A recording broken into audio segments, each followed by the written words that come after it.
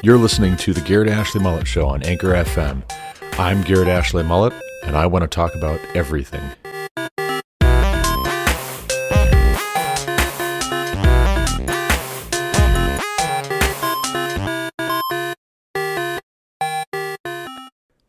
Hello, and welcome to the Garrett Ashley Mullet Show. This is Garrett Ashley Mullet coming to you again from Greeley, Colorado. Today is June 8th, 2021. It is episode 74 of season 3, 139 of the podcast, more broadly speaking. Today we're going to start a new series, and I don't remember if I've ever had a series of episodes for this podcast, but I know there were a couple of times where I turned an article into a series for On the Rocks blog, and I always enjoyed doing a series. I enjoyed not feeling like I've got to stop short if there's a lot more that needs to be said about a topic. And actually, that is where my first book came from, and This Is Why We Homeschool. I wrote that initially as a series of articles at On the Rocks blog, and then I realized at a certain point, the more I keep going, the more I have to say, and there's a lot more I could have said even besides having filled a book with the content. But one of the things I realized as I was finishing up, and This Is Why We Homeschool, is that you really can't just stop at encouraging people to educate their children at home themselves. Do it yourself. DIY children's education. You really can't stop there because it really doesn't start there. You have to unpack an attitude towards children generally in order to convince people, to persuade people that educating their own children should be of value to them. But then also, too, if they're persuaded of that and they have children, you have to have children, you have to have a certain attitude or mindset about children to have children and to keep them, and then to even see the value in their education, much less be willing to value it so highly that you educate them at home. But besides that, you also, I would say, need to have a support system in the home. You really, really, really should have an intact marriage. You really should have a husband and a wife who love one another, who embrace what God's Word says about gender and about headship and about roles in the family. You really should have a home in which the husband goes to work and provides so that the wife can stay home and instruct and keep the home, at least while the children are still growing up, before they become adults and they can go out on their own and be self-sufficient. But in order to get that, in order to have that dynamic whereby a family could homeschool their children at home, they're going to have children that they can take care of in that way, there has to be a value seen in marriage. And so as I finished up, and This Is Why We Homeschool, I planned to continue on, and I want to unpack these other related subjects. So for instance, I want to, God willing, write a book on why we have children. Why are Lauren and I expecting our 8th child? You know what I mean. Speaking of education.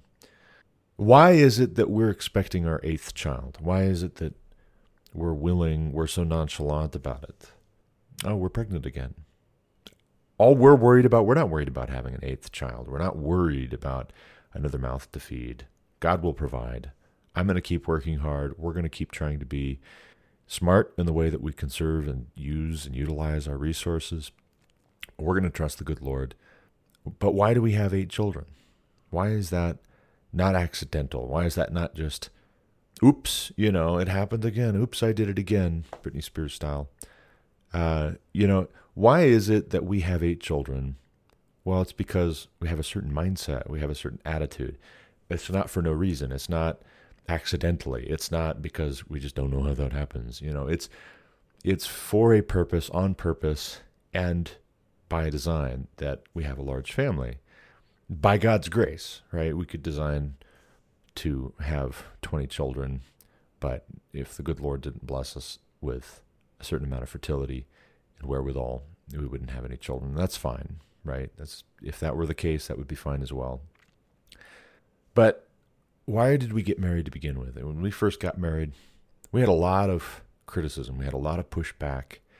And I took a lot of flack for wanting to marry this dear, sweet girl that First Baptist Church in Hillsboro, Ohio had seen grow up. They had raised her or seen her be raised, and she was the one that goes around the church and gives everyone hugs on a Sunday morning, and she's so sweet and quiet. And then there's this guy, this guy Garrett is just going to come in and ruin it. He's going to wreck it.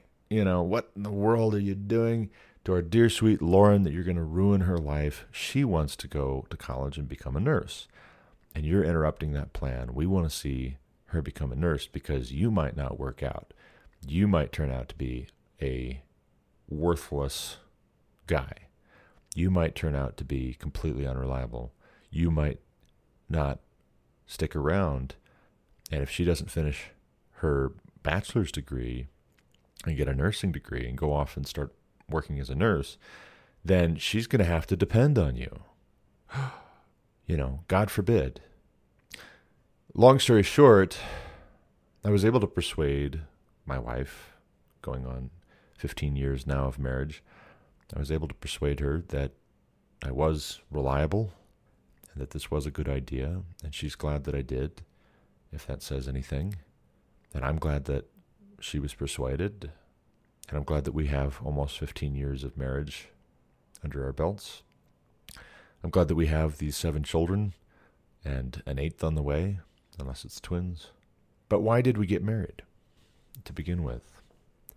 Before we could get to the point where we're homeschooling our 7 children, or we have 7 children with an 8th on the way, we had to get married. I suppose you wouldn't have to get married in this day and age. Plenty of young people don't. And that is one of the things I want to talk about in my book. And I think I'm going to use this series of podcast episodes to dive in to the subject, to try and flesh it out.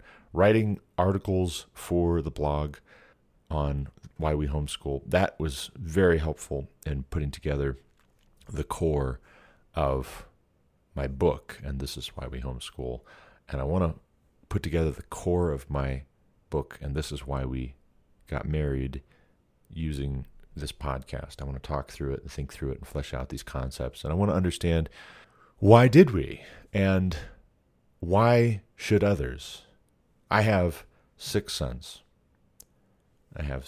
Josiah, Eli, Solomon, Daniel, Enoch, and John. And for all we know, this 8th child on the way is another son, in which case we like the name Andrew so far. We might change our minds, but for right now we like the name Andrew. And so we have at least 6 sons, Lauren and I do. And how do I explain to them why marriage should be a value? And how do I frame the way that marriage should be a value for them? How do I unpack this biblically? How do I unpack this philosophically? How do I prepare them emotionally, mentally? How do I give them the tools that they need to have a successful marriage? Not just to get married, but to have a successful marriage, have a happy, fruitful, and multiplying marriage, which goes to the end of filling the earth and subduing it. I don't know about you, but me personally, when I read Be Fruitful and Multiply, Fill the Earth and Subdue It, I am kindled. That kindles my imagination. Be fruitful and multiply, fill the earth, and subdue it. It's not just talking about making babies. It is talking about that, but it's not just talking about that. It's talking about a comprehensive approach to life. And when you read in the book of Jeremiah, where God says to those who are in exile, who've been led away into Babylon in exile as part of God's judgment on the children of Israel for having rebelled, for having gone whoring after other gods, the gods of the nations around them. He says, basically, to be fruitful and multiply in the land that they've been brought to in their exile. Build houses and fill them with good things, and take wives and have children by your wives and raise your children. And then when your children are of an age, give your children in marriage so that they can, in turn, build houses and fill them with good things and have children after them and increase and do not diminish there. Multiply and do not diminish there in the land of your captivity. I think that's fantastic. I think it's fantastic when God says through the prophet Jeremiah to seek the welfare of the city to which the Lord your God has brought you in your exile, to pray for it, pray for the peace of the city. I think that's fantastic. I think it's beautiful. I think it's compelling. I think it's difficult and hard and trying, but all the best things in life to do are. So that's not a reason to not do it. That's a reason to endeavor to do it well and to be mindful and to pay attention and to work hard at it, in my view.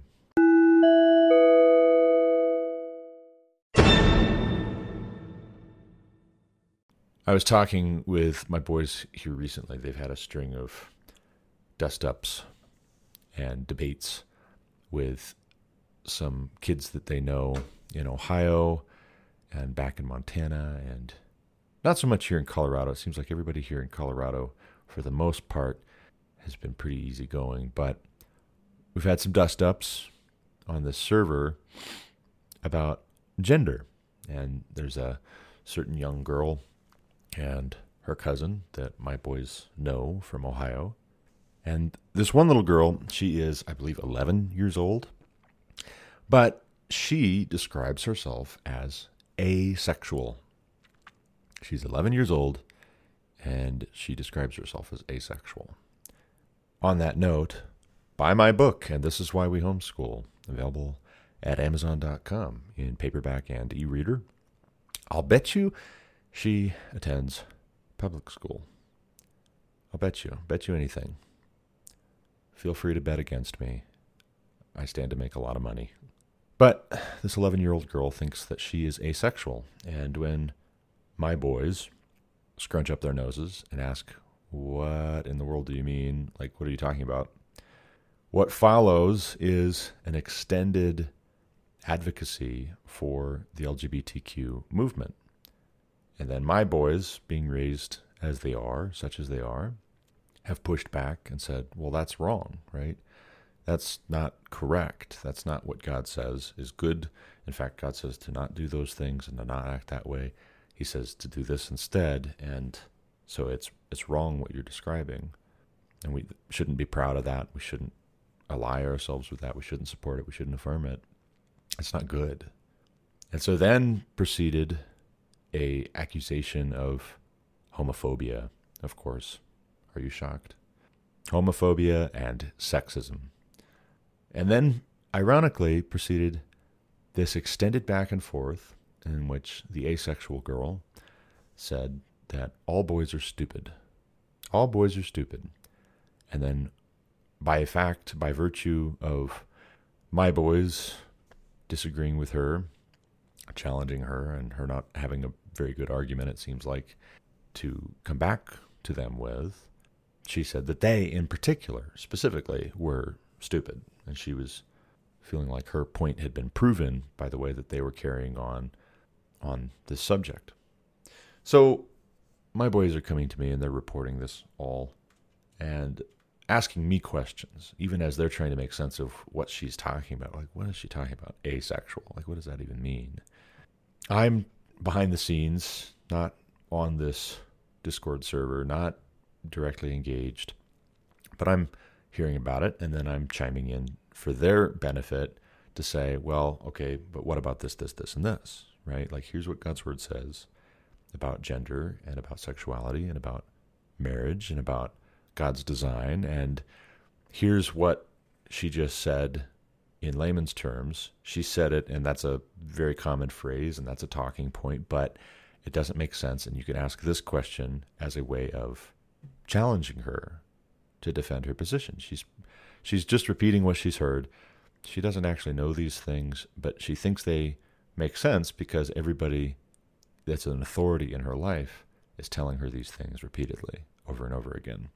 So one of the things that this young asexual girl said to explain why it is that she's asexual is that men will abandon you. They will leave you. They will pack their bags when you're attached to them, when you need them most, and they will just walk out of your life. And so there's no point in getting attached to one because they're just going to let you down. And all the while, I'm hearing this from my sons, and I'm thinking, little girl, somebody told you that. You didn't figure that out on your own. Somebody's telling you these things. Is it your mother? Is it man-hating teachers in your life? I mean, where are you hearing this? Are you watching this on TV? Are you being raised by the television, and the television is telling you these things? It's sad. It's tragic. I don't at all, even in the least little bit, mean to make fun of this girl. I actually am profoundly brokenhearted that she doesn't have a better concept of men and family than she apparently does. I think that's awful. I think that's tragic. And it motivates me all the more to want to teach my children so that they understand why is the truth, and why is what's good, good, and why does God say, thou shalt not, sometimes, and why does God promise blessings when we do X, Y, and Z? Why does he give us this as an option? And why should we want that, perhaps? Why should we embrace that? And how should we? I want my boys to be equipped. I want my daughter to be equipped to be able to embrace the blessing of marriage. Because marriage, I'm going to shock you, marriage is a blessing. And we have a lot of people going around insisting that it's not. And when my wife and I were not yet married, and we were looking at getting married, it was so hard for me I didn't even get it firsthand, right? Because apparently the man is always the problem. That's what feminism is teaching everyone these days. But the man is always the problem. The male of the species is the problem. So people are not coming to me and appealing to me and trying to talk to me. They're all talking to Lauren, which is very hurtful, by the way. They're trying to save her from me. Ouch. Wow. Okay, then. Love you too. But the thing that was being communicated in not so many words was that as soon as you marry Lauren, your life is over. This fun part of your life that you're having right now, it's over. You shouldn't get married just yet. You should have fun. Have fun. You're at college. There's plenty of young guys, plenty of fish in the sea. Date around, shop around. You can do better. Again, ouch. But also, what? Right? Like, coming from a bunch of people who have been married for 20, 30 years, you guys are clearly not happy in your marriage. Maybe you don't know how to give good advice here because you clearly are not content and happy in your own marriage. What you're communicating and messaging here is that you didn't figure it out.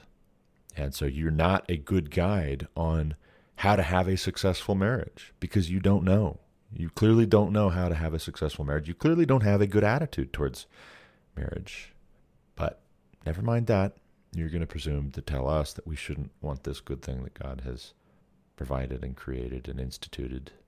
And we wonder why little 11-year-old girls are asexual, why they wax eloquent about men and boys being unreliable.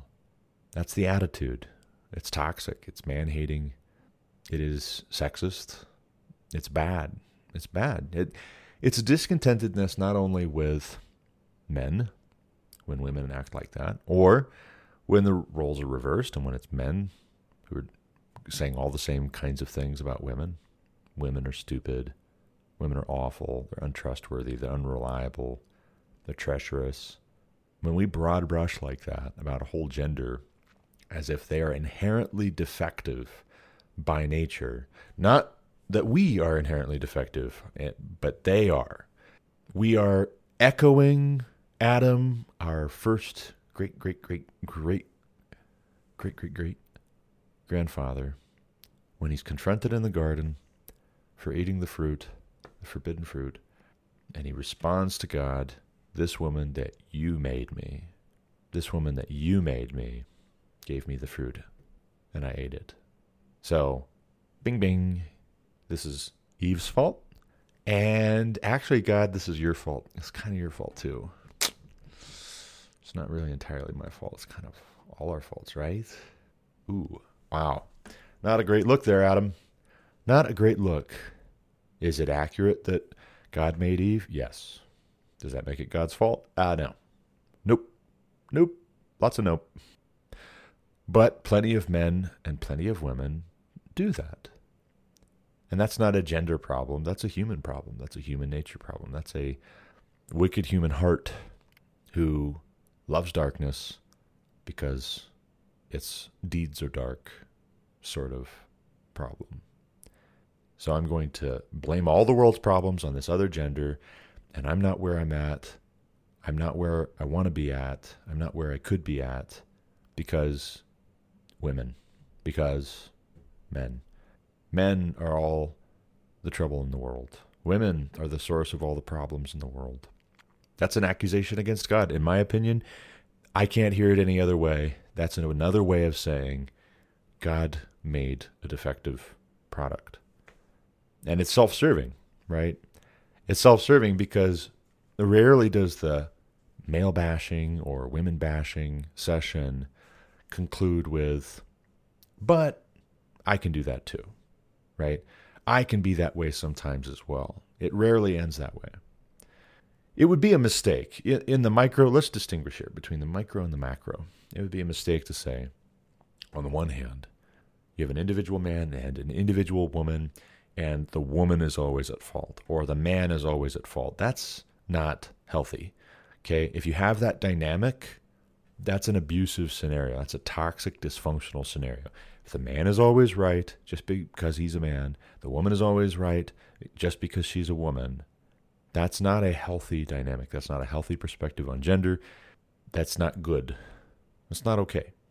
And right now, to be honest with you, we live in a culture that is telling young girls and young women that all they have to do is show up and they're immediately ahead of the boys. They're immediately better than the boys just for showing up. You're so brave. You're so strong. And the boys can do no right. And the men can do no right. That's not healthy. That's not correct. That's not biblical. That's not the way that God intended it. That's not good. And the men who are saying, as I was talking here a couple episodes ago, Feminism and the Men's Rights Movement, episode 136, 71 of season 3, June 5th. As I was saying in that episode, the MGTOW movement, men going their own way, looks at that dynamic and says, it would be better, given the circumstances, if this is the way that the game is set up, to not even play. I'm not even going to play this game. I'm going to learn guitar. I'm going to work out. I'm going to read books. I'm going to write. I'm going to record podcasts. I'm going to do my own thing. I'm going to travel. I'm going to take up photography. I'm going to whatever. Fill in the blank. I'm going to do those things and hang out and be a dude and be a guy because that's better than getting sucked into this no-win game that's rigged. So I get asked the question here recently, why should men bother getting married to begin with? Why? Why bother? Why isn't it more trouble than it's worth?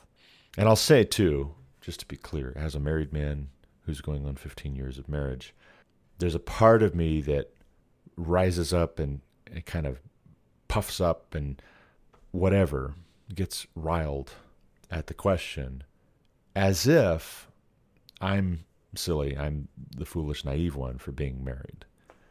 You know, the implication is if marriage is inherently defective in these circumstances and this condition, in this society that we live in, then anybody who is married, who does get married, is a bit of an idiot, is a bit of a fool, right? You're kind of settling. You're kind of getting taken advantage of. And I reject that. I reject that. And I'm not saying that the person who asked me the question was meaning that by the question. I think they're thinking of their circumstance and the circumstance of other people who do not have such good marriages. But that's just it, right? Why do the people that you know have not great marriages? Is it because marriage is inherently defective? Or is it because we have a broken approach to marriage? And I don't mean that the way to fix a broken approach to marriage is for the man to just accept that he's always wrong, right? If he gets in a disagreement with his wife, he sleeps on the couch, right? He's the one who's always in trouble. She's always right. We don't embrace, if we're trying to fix this broken thing, this broken dynamic between men and women in our society, if we're trying to make it more God-honoring and more wise and more healthy and more functional, we cannot embrace the 90s sitcom, early 2000s sitcom model. It's been a long time since I watched a sitcom, so I'm not saying 2010s or 2020s because I just don't know anymore. But the 90s and early 2000s sitcom model, wherein Homer Simpson and love Home Improvement as I do, Tim Taylor in Home Improvement, where the dad and the husband is always wrong and always messing stuff up, and the wife and the mother always has all the answers and is ultra competent and wise and responsible and level-headed. We cannot embrace that because that is toxic. Feminists want to talk about toxic masculinity. How about toxic femininity? Or let's just say toxic attitudes towards masculinity and femininity. How about let's just say that broadly speaking, instead of being sexist about it and saying that only men can be toxic. Women can be very toxic too, believe me. Men can be toxic, but so can women. It's a people problem. It's not a male-female problem. It manifests itself differently in men than it does in women, but if we turn a blind eye to it when it's women doing it and we're hypercritical and destructive and we want to destroy any man who makes a mistake or has a bad attitude, then we are not on the side of the angels. I'm sorry. That is not being transformed by the renewing of our mind. That is conforming to the pattern of this world. I'm not a dupe for being married. I didn't mess up. I didn't make a mistake just because my wife is feeling nauseous here lately and she's tired. It's not my mistake that my family, my wife and my children require a lot of me. It's not a mistake on my part that I've put myself in a position where I have to be reliable and dependable so much of the time. It's not a mistake. I am concerned for the health and happiness and honor of a generation of men who doesn't want to risk being hurt.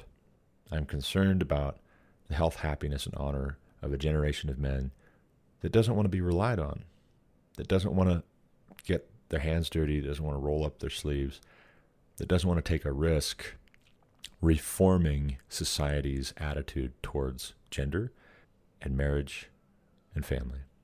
I'm concerned. And I don't say that to be rude. I don't say that to be offensive, to be insulting. I say that in all honesty and all candor because I think that when we pull back from these battle lines that have been drawn as men, we give the enemy what they want. There is not going to be a solution to this problem of the toxic femininity and feminism that's anti-male, that loves to bash on men and make them into emasculated eunuchs. We're not going to solve that problem through men retreating from the situation to go and embrace their hobbies and live as hermits in the mountains. We're not going to win that way. Sorry, we're just not. We're just flat not. And I think it's a fight worth having. It's a hell worth dying on, frankly. If I get used up in trying to fight this fight, then that's a good death. Let me go down swinging. If I get used up and I succeed, then how sweet will be the success for all the hardship and all the challenge and all of the difficulty And if I get used up and I don't see success in my lifetime, I'm not sitting on a rocking chair in my old age, smiling calmly at the fruits of my labors. I just have to trust that the good Lord sees. That's the kind of giving, the kind of praying, the kind of good life that Jesus teaches that we're supposed to have. He says, unless your righteousness exceeds that of the Pharisees, you shall in no ways enter the kingdom of heaven. Don't give like the Pharisees do. Don't pray like the Pharisees do. And when he outlines the way that they give and they pray, he says that they do it before men to be seen by men. You know what a real big test of whether your good works are motivated by selfish interest, trying to curry favor with people who see you doing the good thing, who praying the right thing, saying the right thing. Do you know what the test is? Whether you're still willing to do, say, pray what you ought to when it's going to cost you, when it's going to be a risk to your life and limb. So in my circumstance, I'm uncomfortable when there's not risk.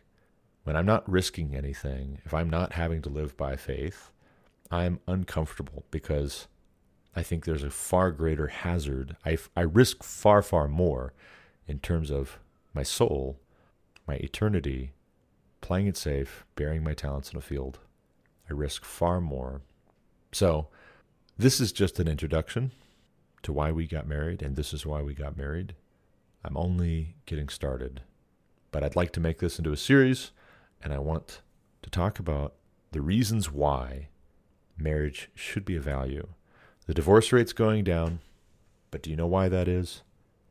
It's because young people of this generation just aren't getting married to begin with. We're headed for trouble. We're in trouble already, actually, but we're headed deeper into trouble. We've got to get our ideas straight here. We've got to get our minds right. So stay tuned. Pay attention. We'll be back with more before you know it. But for right now, thank you for listening. Until next time, God bless. You've been listening to The Garrett Ashley Mullet Show on Anchor FM. For more content like what you just heard, subscribe to this podcast on Apple Podcasts, Google Podcasts, or Spotify. Also check out thegarrettashleymulletshow.com to subscribe to email alerts when new episodes are published. As always, you can reach me with any comments, questions, complaints, objections, or insights at garrettashleyMullet@protonmail.com.